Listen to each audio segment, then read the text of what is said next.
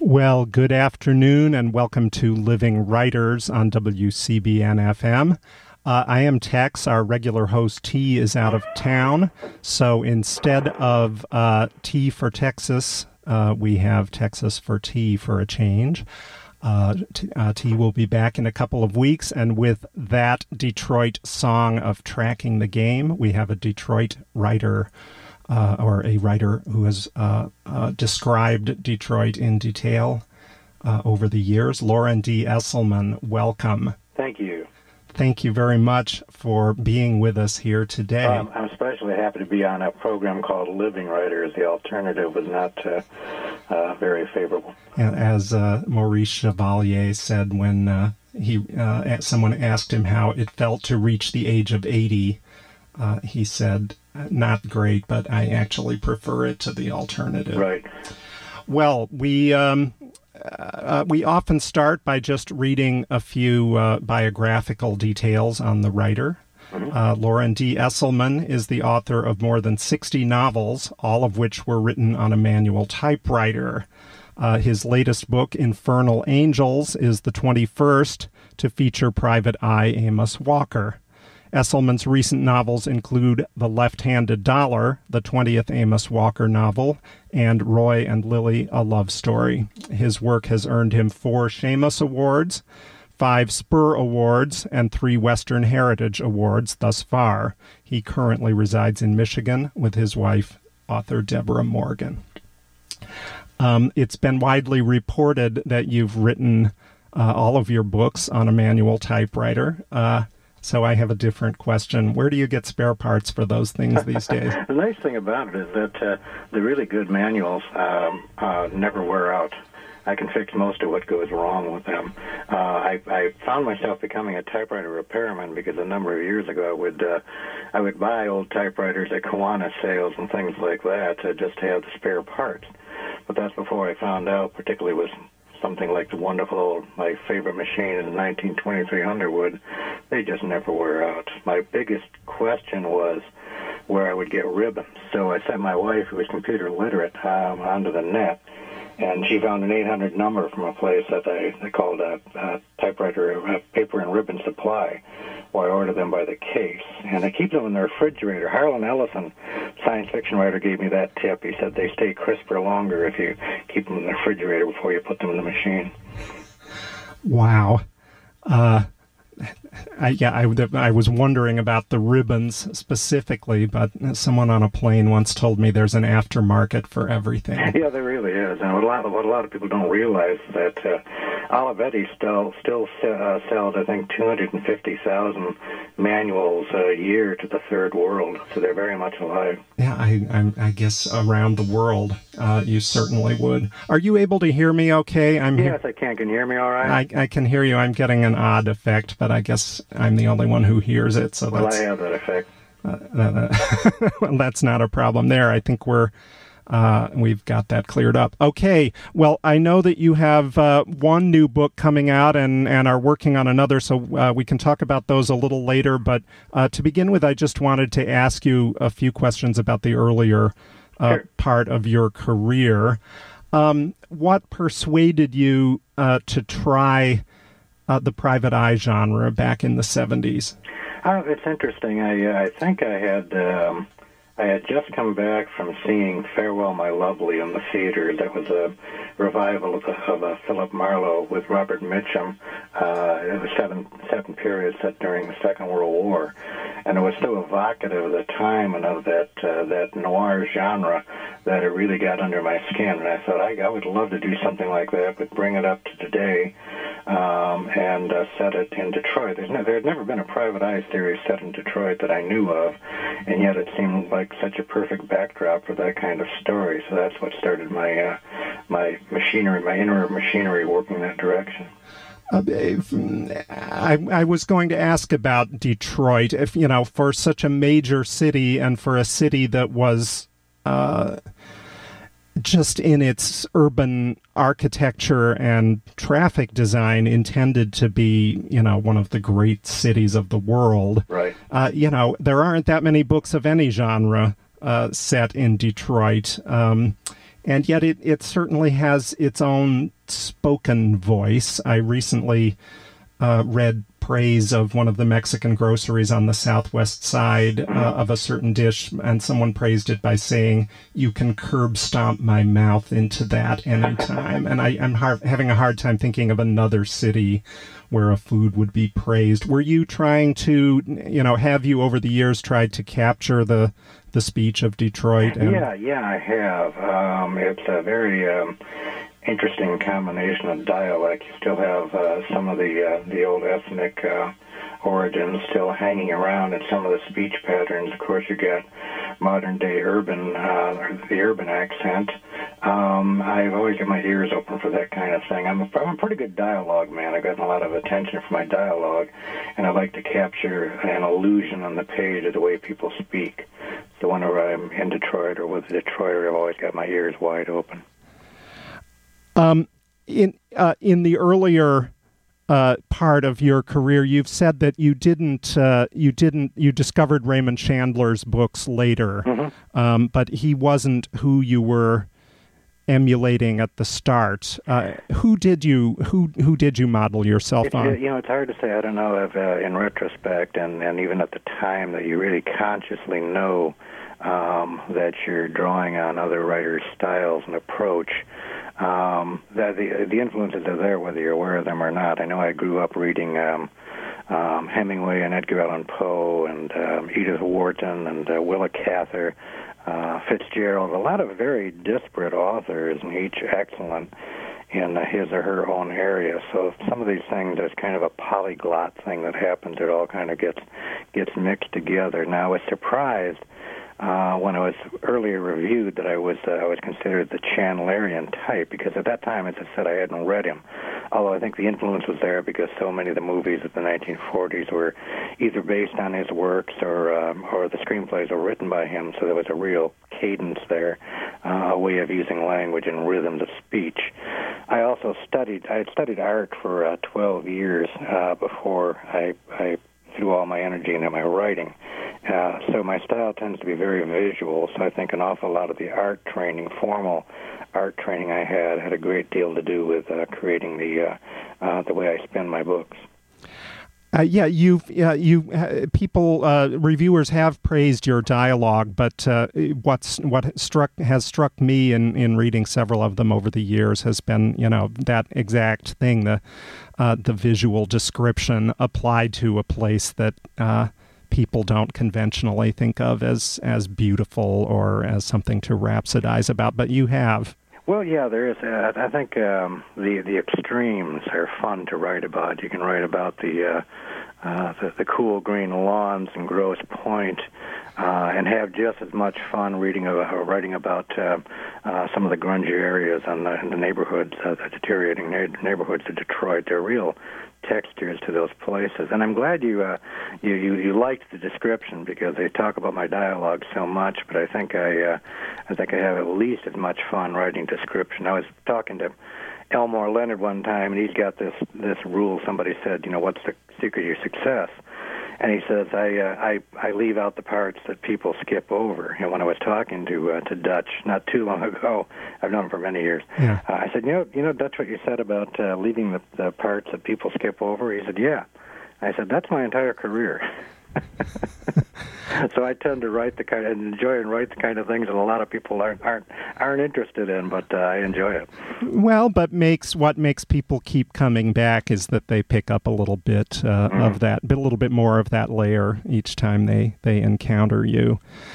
A friend of mine interviewed you 25 years ago for the Ann Arbor Observer, so I went back and looked that up. And in that interview, you said, "The mainstream novel is dead. No one's buying them. Some of the best writing done today is in genre fiction." Would you still stand by that statement? Yeah, to a certain degree, because earlier on you tend to say some radical things to get attention, but I believed it, and I still do to this day, and that I don't mean to denigrate to that kind of writing, but what has happened in recent years, say the last 30, 40 years, say since the pop culture revolution of the 1960s, all of the genres which were before that limited to basically a plot and what was expected of the genre, the Western or the romance or the mystery or science fiction or fantasy, they have spread and broadened their approach so that they can make social commentary, they can talk about the world at large, they can talk about humanity, and deal with some very broad issues, and yet still stick to what people expect of those genres.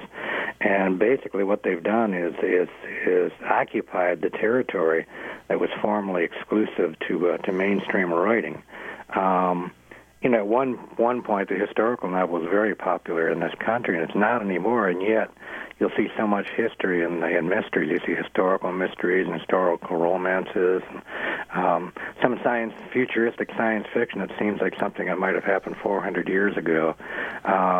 So a lot of that, as I say, that territory has been taken up and shoving mainstream into a smaller and smaller group. If you look at the writers who are known, most of the writers who are known for writing mainstream, and they're all extremely good writers, is that their age level is getting pretty farther up there. I don't see a whole lot of young people coming along to take their place. Most of the younger, newer writers seem to be choosing this or that genre, whatever seems more appropriate to the particular writer, because they offer so much more raw material than they used to a few generations ago.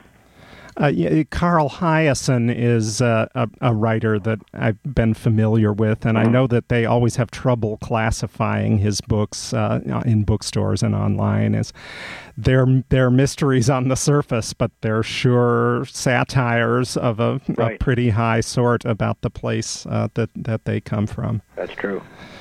I want to ask in a minute about Amos Walker, since that was who your last book was about and your next one. But in the early part of your career, you wrote about Sherlock Holmes. You wrote a couple of Sherlock Holmes fantasy novels, and you were kind of ahead of the curve on those. Have you ever thought of returning to that genre?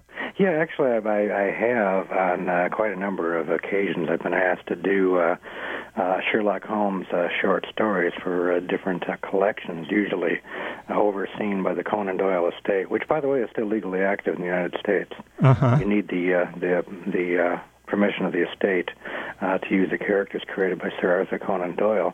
And most recently, I've been thinking about this for some time. I was encouraged by the success of the new Sherlock Holmes movie series and the Sherlock Holmes television series to put together a collection of all of my short stories.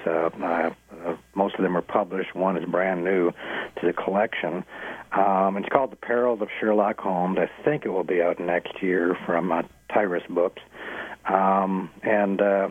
I believe it to be the first single-author collection of Sherlock Holmes stories since Sir Arthur Conan Doyle's last collection, the Case Book of Sherlock Holmes, back in the 1920s. We've seen a lot of collections of different authors, but I think this is the first one we'll have seen one author's attempt to work with those characters. Sure. Wow, that's very interesting. And as I say, you were ahead of the curve on that. You are listening to the Living Writers program on WCBN-FM. I'm Tex, filling in for T today. We're talking with Loren D. Esselman up in Whitmore Lake, Michigan, creator of Amos Walker, one of the enduring series of the hard-boiled private eye genre. You have a new Amos Walker book coming out very soon, and it will be unveiled or given one of its early presentations at Aunt Agatha's bookstore in Ann Arbor on June 5th. Can you give us a little preview of this book? Yes, it's called Burning Midnight, and it has to deal with some of the gang activity in Detroit, specifically the Mexican gangs. This is I want to stress that the Mexican community is a very positive community. They've done wonders for the part of their area of Detroit, but with every new group, comes its bad element as well. Sure. So the book has to do, for the first time, Amos Walker's old friend / enemy, Inspector John Alderdice of the Detroit Police Department, is his client. His estranged grown son has married a Mexican woman from Mexican Town whose teenage brother has joined one of the gangs, and Alderdice wants Walker to find some way to get him out of that gang, turn in the right direction before things become tragic. So it has a great deal to do with the changing face of Detroit and Mexican Town and places like that. I've got some pretty darn good characters there I'm pretty happy with. Great. By the way, I was meant to ask you before we went on the air whether you were prepared to read a passage from it. I'll mention that now, and then you can either say no, or I can give you... sure, I can grab something. Fortunately, I'm within a few arm's lengths of one of them. Okay. Terrific. You've said that you get story ideas by talking to police officers. Yes. Is that still true? Yes, it still is true. I still have some friends who are police officers and retired police officers, and the great thing about cops is they all have stories to tell, and they're tired of listening to each other's stories, so they're always looking for a new audience. So I've always got my antenna up when I'm around a cop.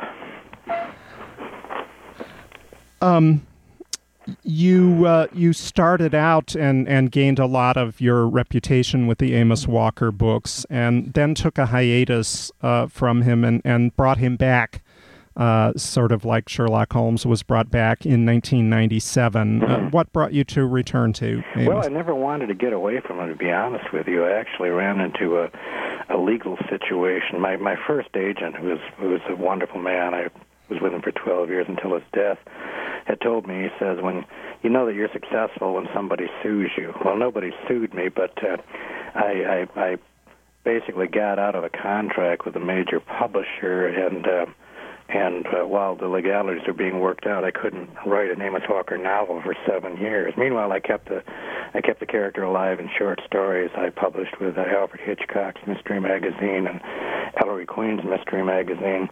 But when I took the series, when everything was cleared away and everything was settled amicably, when I took the series to the Mysterious Press, my editor there said, "We'd like to start with a big book." Well, I've been in the business long enough to know what they mean by a big book. They mean that it measures at least 1.5 inches across the spine. So what I did was I took an Amos Walker short story I was very, very proud of called The Man Who Loved Noir, and I expanded it, added a great deal to it, and came up with a novel called Never Street. And that was I think that probably weighed out at about 400 pages published, and that relaunched the series. And in the meantime, I think it was kind of nice that I had a little break from it because I had a lot of fresh ideas I wanted to bring to the character. he has aged slightly over the years in the way that series protagonists do. How else has he changed over the years? Well, he's always had to get along on his wits, but he knows now that he doesn't have the quickness of step or quite the strength that he had in the beginning. So he's learned to rely on his wits even more. He moves a little bit slower when he is injured. It takes him longer to get over those injuries. In one book, I think the opening chapter of one book, I put a 30-06 deer rifle slug through his leg, and that was several books ago, and he's still limping. He may always have that limp. And for a while, he's always been a heavy smoker and heavy drinker, although not a drunk. But for a while there, I had him on Vicodin as well, so I thought we'll see how he deals with this addiction and how he throws off this addiction. So I keep throwing these. Someone once said, my wife, Deborah Morgan, said that the best way to write is to chase your main character up a tree and then throw rocks at him, and help him, and then let him find his way down. So I throw more rocks at him from time to time, and I use the frailties of age as one more challenge to his courage and his determination. So I've learned to use those things that might at first seem to be a disadvantage. I think when Raymond Chandler came up with Philip Marlowe, he could easily have made him a World War I veteran. He still would have been a young man when he began writing about him in the 30s. But by the late 1950s, that would have started to change things for his world. So for a while I regretted making Amos Walker a Vietnam vet because they're starting to get up there now. But when I began writing about him, I was 28 and he was 32, and I turned 60 in September. And I think the last time I mentioned his age, he was somewhere in his 40s. So I've kind of aged him on a sliding scale. Yeah. But to keep him viable, I'm going to have to deal with the fact that he is, yes, an older man. But happy to say that a lot of people in my generation and older who are very physically fit. So I think I can keep him going for a while yet before I put Amos Walker behind a walker. Well, he does. He is taking some Vicodin in the latest book, but then he can still give chase to a young man in Southwest Detroit. Yeah, with the help of the Vicodin. Many people who are married, many writers who are married, say that their wives are their best editors. Would you say that? Yeah, I really would. I've always believed that. I think the most important thing a writer of fiction can have is a sense of reader. As a matter of fact, being able to step out of yourself well enough to know that you are reaching that person, that you are giving them enough information for your story to be something they can follow, but not so much information that you bog down the story. And sometimes you can be very close to what you're writing and not be able to maintain that. So the writers who have been able to do that are ones who have a good sense of reader. And I think the best way to do that is always, when you're writing, have a particular person in mind whose opinions you respect. And Deborah was a professional editor before I met her, and she's also an excellent writer, so she's been very good. Before her, my mother was very good. She wouldn't read my books, but I would be talking about my plots, and she would almost always snag up on something that I had questions about myself. So she was a very good outside reader as well.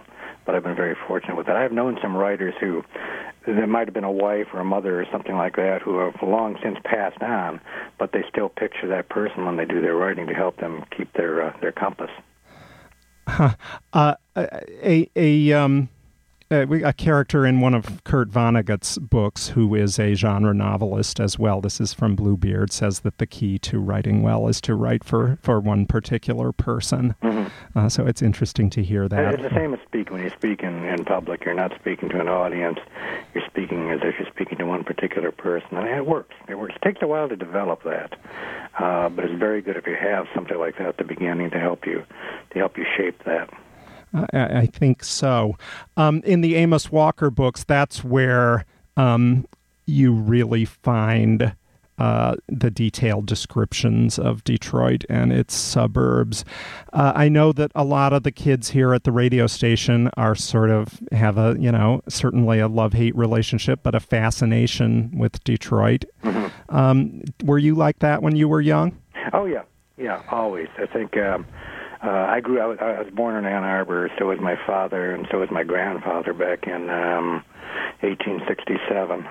So I've been in this area all my life and lived in a rural area, basically outside Ann Arbor. So when you grow up on a farm, you tend to have all of all the media comes filtered through Detroit, so you feel like you understand the city. At the same time, you have a certain antipathy toward it because, for one thing, you don't particularly like cities.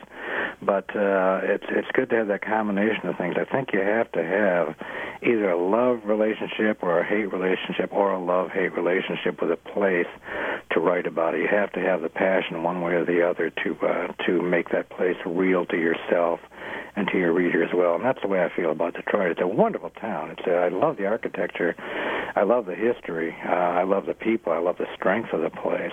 I hate its corruption. I hate the people whose own interests get in the way of helping the city rebuild itself. But the city itself and I are on a very good first-name basis, I think. Well, that's interesting that you mentioned the corruption, because we'll come back to that a little bit later. It's on my list of topics. Were there writers in your family out here? No, actually not. Although I grew up in a reading family, I don't think there was a very long period when I saw my parents without a book in their hands. My father was a truck driver and a teamster for many years, and my mother finished out her working career as a postal inspector. But there were always magazines and books scattered around the place. My mother was a very early member of the Book of the Month Club, so we had all these wonderful books of literature around the house, which were basically worth nothing to collectors. But I didn't know that there was always something to read, and they encouraged me very much. I think my father was my most loyal reader, and I think my mother was my most encouraging mentor. She would always not push me to get ahead, but applaud every inch that I made of progress along the step of the way. I think it's very. Not every writer has it. I don't think it's something you have to have, but it certainly makes your choice of occupations a lot more comfortable. So when you announced that you were going in your 20s that you were going to become a novelist, they supported you in that decision? Yeah, they did. I think my father was a little nonplussed by it, because I say he loved to read, but he never knew a reader. He had always a blue-collar background. Yeah. He never knew a writer, I should say. So I think he was a little worried about whether or not I could make a living at that. And he was right. I'm still worried about whether I can make a living at it. And those were somewhat more optimistic times in the 1970s to try to become a writer. I think so. My parents had a hard time. I think one of the most optimistic times in their life was supposed to be the 1950s, and that's the time when they were doing not well at all. So that must have been a very difficult time for them. But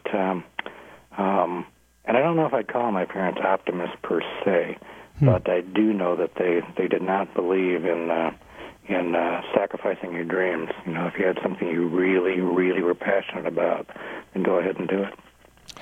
Well, I think we'll take a short break here. We're coming up on 5 o'clock, and you're listening to WCBN FM Ann Arbor. And then when we come back, maybe we can hear a little bit of the next Amos Walker.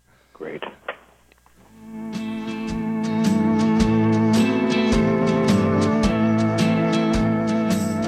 You know what? Living in America ain't no fun. You better have some money, or you got to be on the run. And it's a goddamn shame, 'cause without cash, you're trash. You gotta be blessed to live in America. The men's are dogs. The women are hogs. But that ain't a bad thing. It's better than living in Africa. You got to have some education. You got to know about your demonstration. Living in America.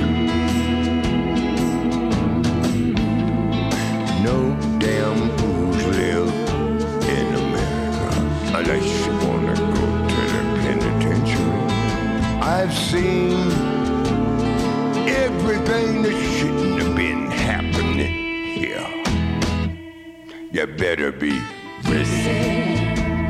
A change is gonna come. And steady. A change is gonna come. What you gonna do?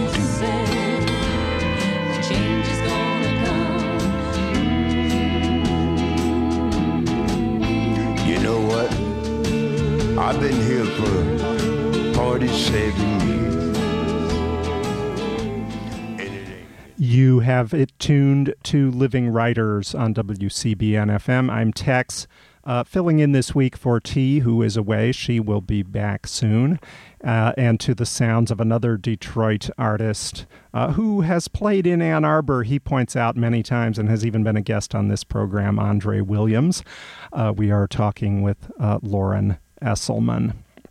Loren D. Esselman, mystery novelist who was born in Ann Arbor. I didn't learn that until today and grew up here. Did you go to the University of Michigan? No, I didn't. My grades weren't good enough.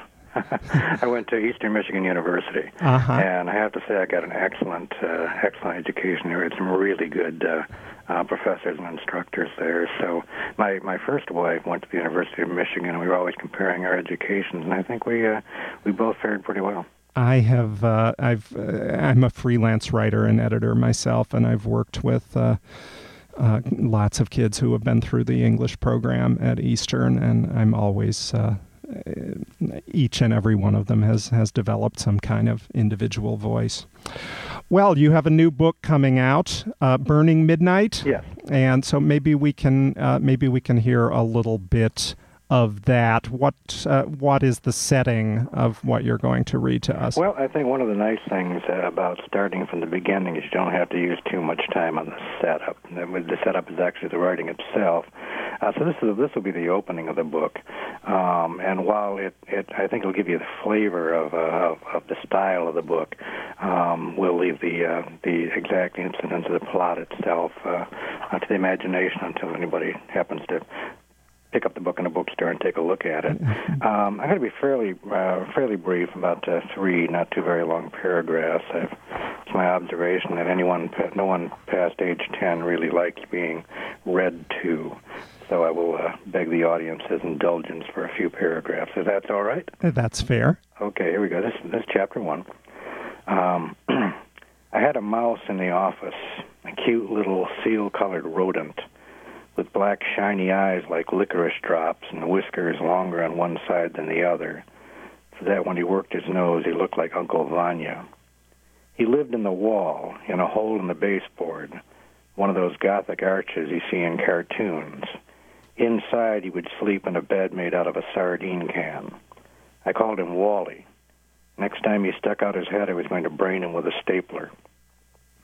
It would be the acme of my week. It was March, a muddy one with the remains of February blizzard going like 60 in the storm drains, and all the feral spouses and politicians to let seemed to have given up their bad habits for Lent. That left me with time to shred some old files and make room in the stove-in green cabinets for the heap on the desk. It was pleasant enough work, demanding little from the faculties of reason, and the noise made by those ancient infidelities and aging runaways as they passed through the blades sounded like jet planes taking off for exotic destinations. I was stuck in Detroit, but that was okay. Most Detroiters don't live there by choice. I paid off the mortgage on my house near Hamtramck and had a little money in the bank from the spike in shady behavior that always takes place around the middle of January when the New Year's resolutions run out of gas.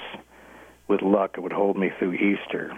You could set your calendar by the season of impiety that followed. So that's the opening. The season of impiety. There's a trademark Loren Esselman phrase. You've never moved Amos out of Detroit, have you? No, I have. I've taken him to places around the area briefly and things like that, but the center has always been Detroit. And people ask me, why don't I move to L.A. or something? But it seems to me that L.A. has so many private eyes that living in it that the country's in danger of tipping that direction. There's only one private eye in Detroit, at least fictively speaking. And in truth to tell, Amos Walker needs Detroit more than Detroit needs Amos Walker. That's really his home patch. I think once I had him wondering about whether or not he'd followed the waters locally enough that he had to move someplace else, like Flint or Lansing or something like that. But then you'd have to start over from scratch and learn all the bad neighborhoods and the good neighborhoods all over again. So that's they're basically two co-stars. There are two main characters in the Amos Walker novels, and one's Walker and the other is the city of Detroit. It's certainly very much interacting with each other.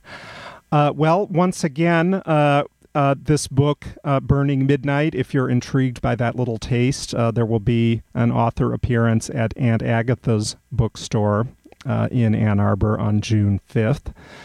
They were kind enough to put me on to you, and I just wondered if you had any thoughts on the genre bookstore, since Borders has closed and mainstream bookstores seem to be having a lot of problems, but that one seems to be doing, I don't know their financial data, but they do seem to it seems to be hopping whenever I go in there, and there seems to be a real community of readers centered on it. Do you travel a lot to do book do. signings? Not as much as I used to, and that's mainly my choice because I love seeing new places. But that I travel about as well as some delicate vintages of wine. If they could just freeze dry me and mail me there, I'd be a lot happier. But I've been to a lot of bookstores around the country, and Agatha's is doing very well. By the way, they're celebrating their 20th anniversary this year. Not many independent booksellers can make that claim. And I think one of the reasons why most of those places are doing well is because they do specialize. That really is the key to success. I know it was when I began researching private detectives for this series, the first thing I learned was that all private detectives specialize. And that's when I decided to make Amos Walker a specialist in tracing missing persons. He isn't always doing that, but it leads to a lot of nice mysteries for the benefit of the series. And these bookstores tend to gravitate to a particular kind of reader who really appreciates having a hangout where that reader can talk about things that maybe are only of interest, some esoteric things that are only of interest to their fellow aficionados. So they become almost like the readers and writers salons of 80 years ago in Paris. They get to just kind of hang out and talk about the kind of writing and reading that they enjoy. And they're very loyal. These customers are extremely loyal. I was signing once at Agatha's years ago, and I had just run out of books. This doesn't happen very often. I'm not John Grisham, but I'd run out of books, the new book, and the owners were very friendly with the owner of the Little Professor bookstore farther on the west side of town, and with their permission, I said, you can still pick it up at Nicholas. And the customer said no. He says I'd rather pay more and bring money to my favorite bookstore. So you don't find that kind of loyalty too much among the chains. Well, and the chains didn't particularly try to cultivate it, and that's why they got in trouble. Yeah, well, what happened with that, and people tend to, try to draw conclusions based on trends, and they tried to think like e-books or something like that is what hurt Borders. But what hurt Borders is what hurts most businesses. It was a lot of bad decisions were made. They expanded when the country was drawing in its horns. And when they finally, very late in the day, decided to offer their books online, they farmed it out to Amazon, which was their chief competitor, and that was probably one of the poorest choices I think any company has made. Barnes & Noble, however, has been doing most things right, and I don't mean that I'm playing favorites here because I briefly knew the Borders brothers, and I remember what a wonderful store that flagship store was in Detroit before there was a chain. It's a great store. I worked there. That was my first job in Michigan. I always heard the application tests are like an IQ test. Is that true? It was a book knowledge test, and it was my parents were English professors, so I did pretty well, but a lot of people were very intimidated by it. Yeah. I know this is probably asked of you a lot. There's a lot of gloom and doom about the book business. But on the other hand, the internet seems to foster communities of people with a specific interest. So maybe it's good for genre fiction or hard-boiled private eye fiction or Western fiction. How does the future of the book business look to you right now? I think the book business is very rosy. I'm not myself a reader of e-books. I like the physical texture of reading an actual book. But what I like about that genre is that area of technology is, first of all, it makes books affordable for the first time, really, since the paperback revolution of the 1950s, when you could, for two bits, you could have a great piece of entertainment, and people would spend $5 at a time just buying half dozen or dozens of books at a time, and that was good all the way around. Everybody made more money out of that, and so these books are a great deal more affordable. My biggest argument with most of my publishers over the last 30 years has been that books just cost too much. There's just too much competition out there from other areas, even from the book area itself. You can go to a used bookstore and get it cheaper, or go to a library and take it out for free. So I think finally that technology at least came around to that way of thinking. Second, if it makes those spine-bending school backpacks obsolete, I'll be very much in favor of it.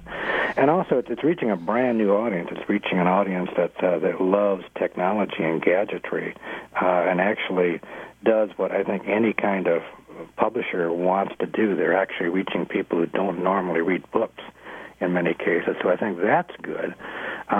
It is easier than ever to get hold of a book than it has been at any given time, and for affordable prices, you can order them online. You can read up on the books online. You can read the reviews.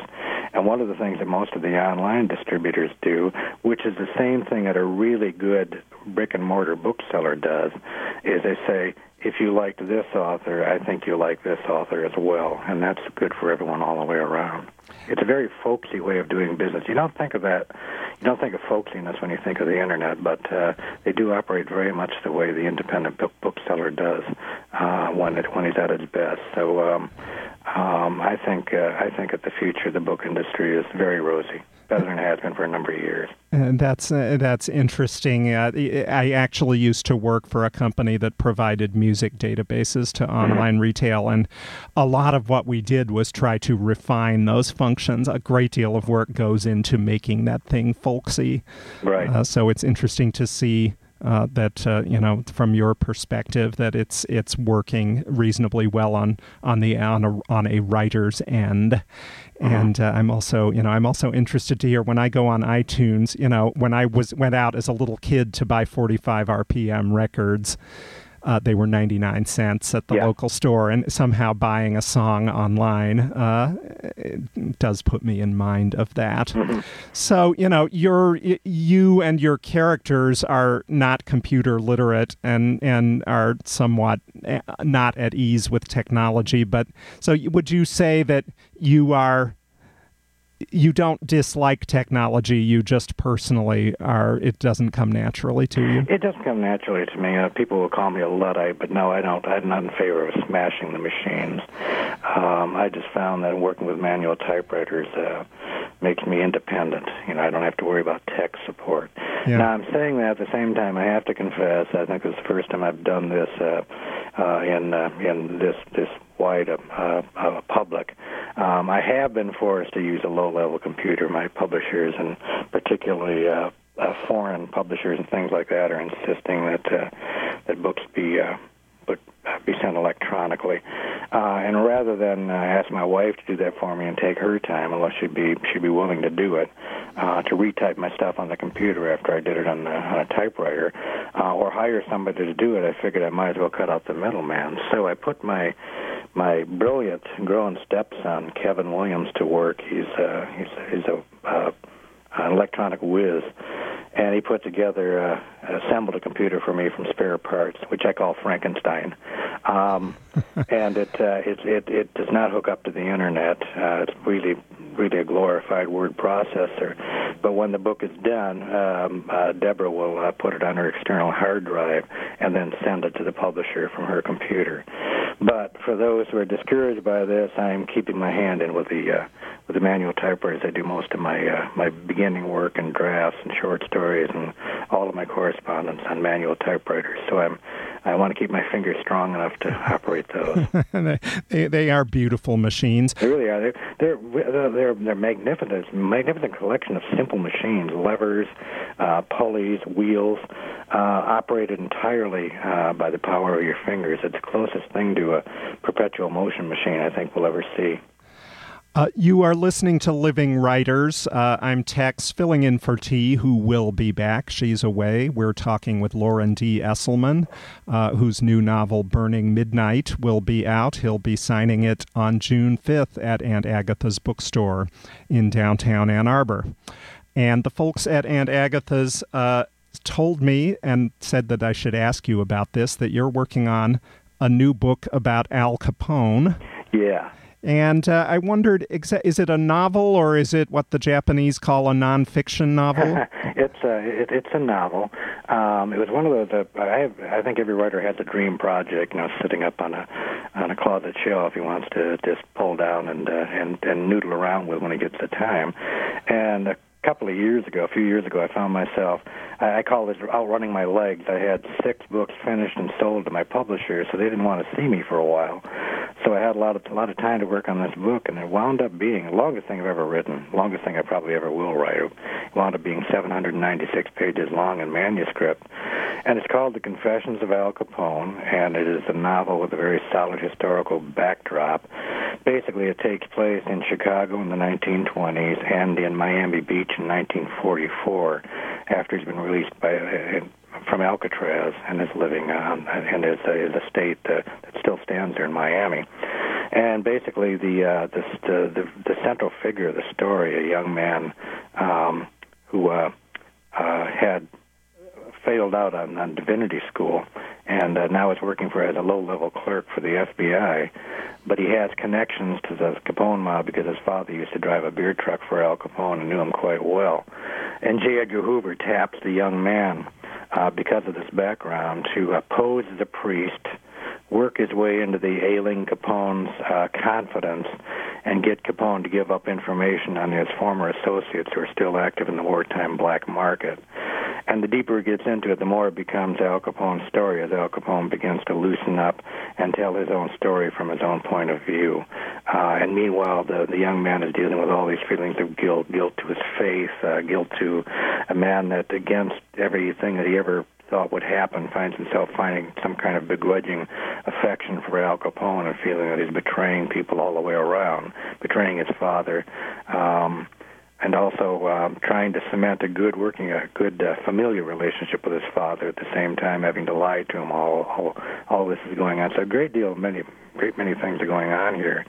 And I had a whale of a time with it because those are 2 eras I've always been fascinated with. I used to hear my parents telling me stories about Prohibition and about the war. And so a lot of family stories are getting told in this book. It'll be out. It was originally going to be out this October, but they delayed it just to get more of the publicity going. And it's going to be out June of next year, they tell me now. Is there a Detroit angle in the book? Yeah, there is, because it was with Detroit where Capone came to have his famous armor-plated Cadillac built. Wow. He originally went, at least in the story as I tell it, he originally went to Henry Ford, but Ford wanted nothing to do with Al Capone, so he went to GM. And that Cadillac is still in existence someplace in some museum. I think it weighed 7 tons. Wow. And yeah, he did have a lot of connections with Detroit.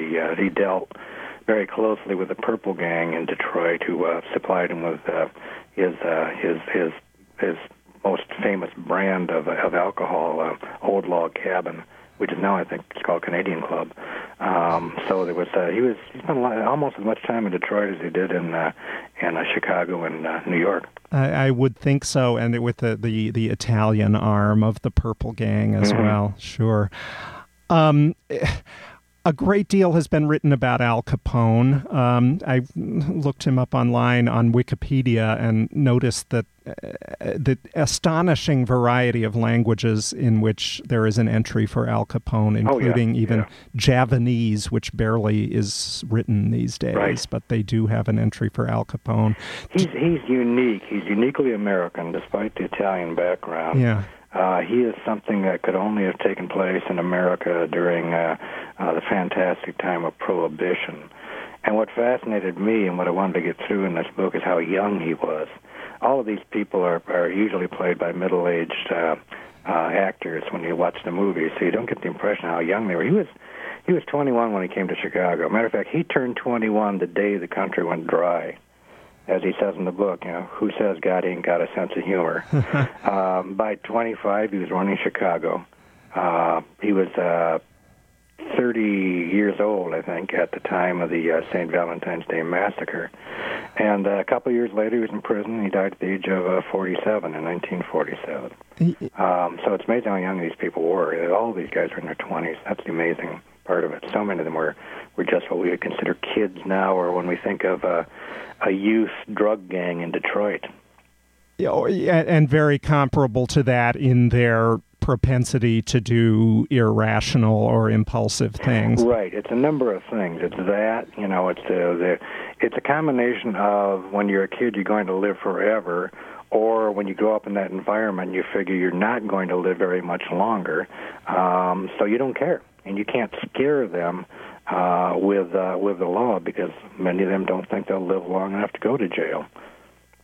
Would you say that's how you see Capone differently from earlier writers, that you're presenting him as a more youthful? I think so. It's that and his way of looking at things. You have to look at his mindset. No, everybody's a hero in his own story.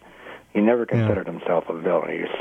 He was certainly responsible for some very villainous things, and yet he looks so much better than some of the people who are trying to get him. At least he never killed an innocent bystander trying to get to his rivals, but they killed and injured many innocent bystanders trying to get to him. On one side, you can say he's partially responsible for that as well, but it's interesting to note that he always took care of medical arrangements, sometimes very expensive ones, for people who suffered collateral damage in the attacks on him.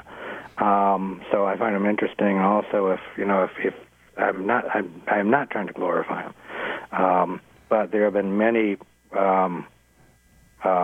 very adoring books written about somebody like Lyndon Baines Johnson, who was responsible for 50,000 deaths in Vietnam, a war that he had privately admitted early on could not be won. So I don't see him in a worse light than somebody like that. And your foil for him in the novel, The Young Man, comes to his realization of these things is part of the story. Right.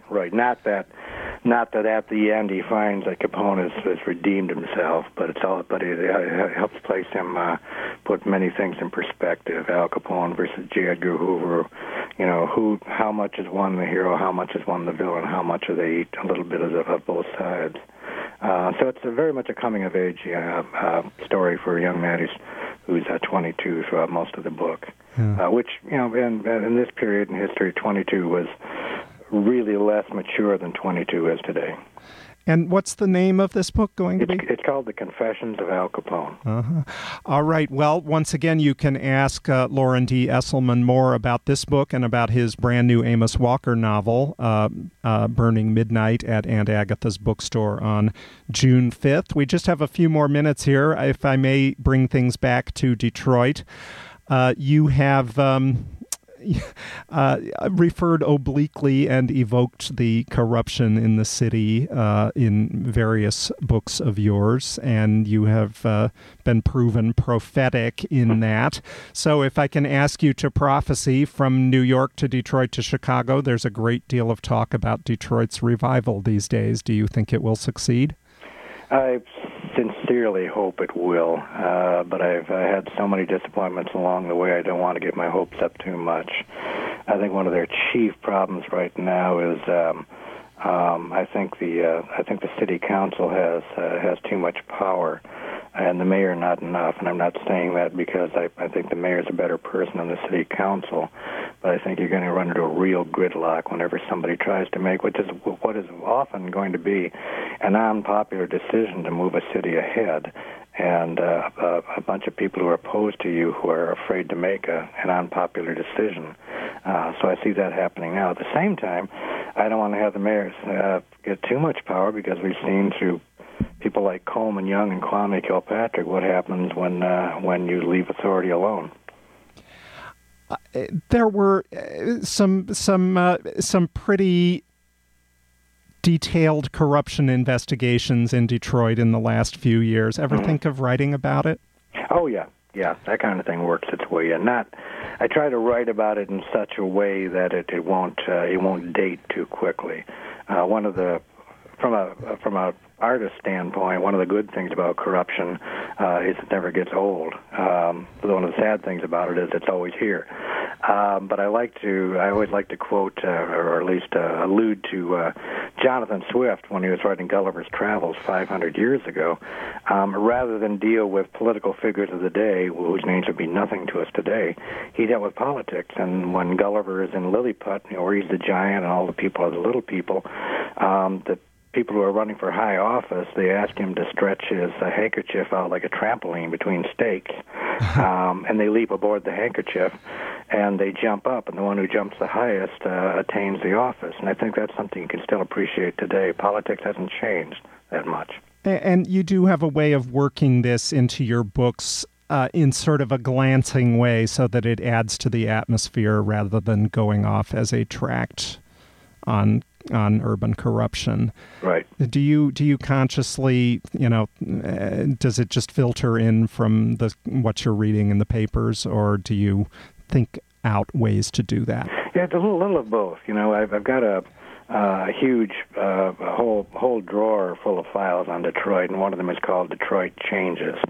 And I'll clip something out, like when General Motors is moving out of the General Motors building into the REM Center and stuff like that, and I'll keep that kind of thing handy. Or when a new hotel is being built, which we hadn't seen for a while, or something was changing, and they were talking possibly of changing the name of the Cass Corridor, and when East Detroit became East Point, I keep things like that in mind because I know I'm going to have some use for them. A lot of fine articles about the development of Mexican Town and Little Mexico, which is their kind of sister city down in Mexico, where a lot of auto industry activity is taking place.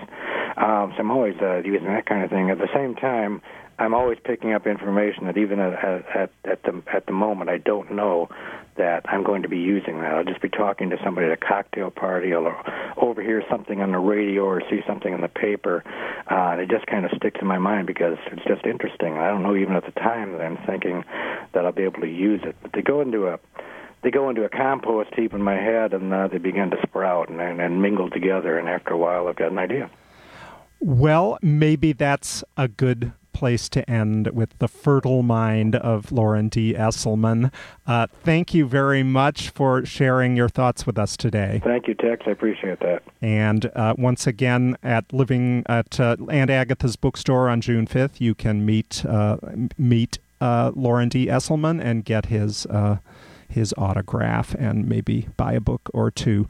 Thanks again. You have been listening to Living Writers on WCBN FM. Tune in again next week at 4:30.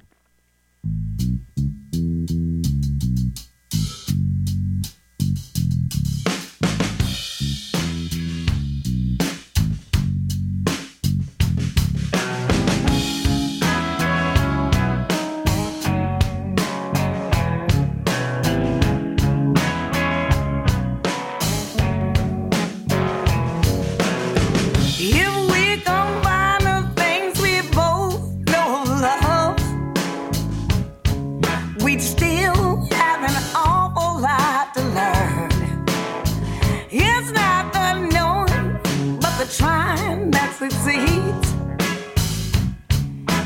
That's my main concern. Oh, they call it love, but I don't know. Is that what makes us wanna hurt each other so? I'd like to turn my back, but I don't know where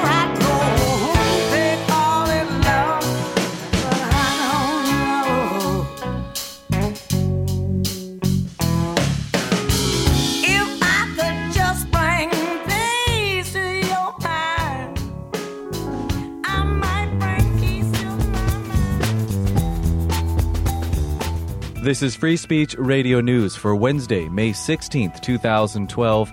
In Los Angeles, I'm Dorian Marina. Coming up, the fallout from J.P. Morgan's loss of $2 billion in trading sparks renewed calls for regulation and a defense of risky practices. In Bahrain, security forces detain protest leaders in early morning raids, and the government brings a prominent critic to court to face charges.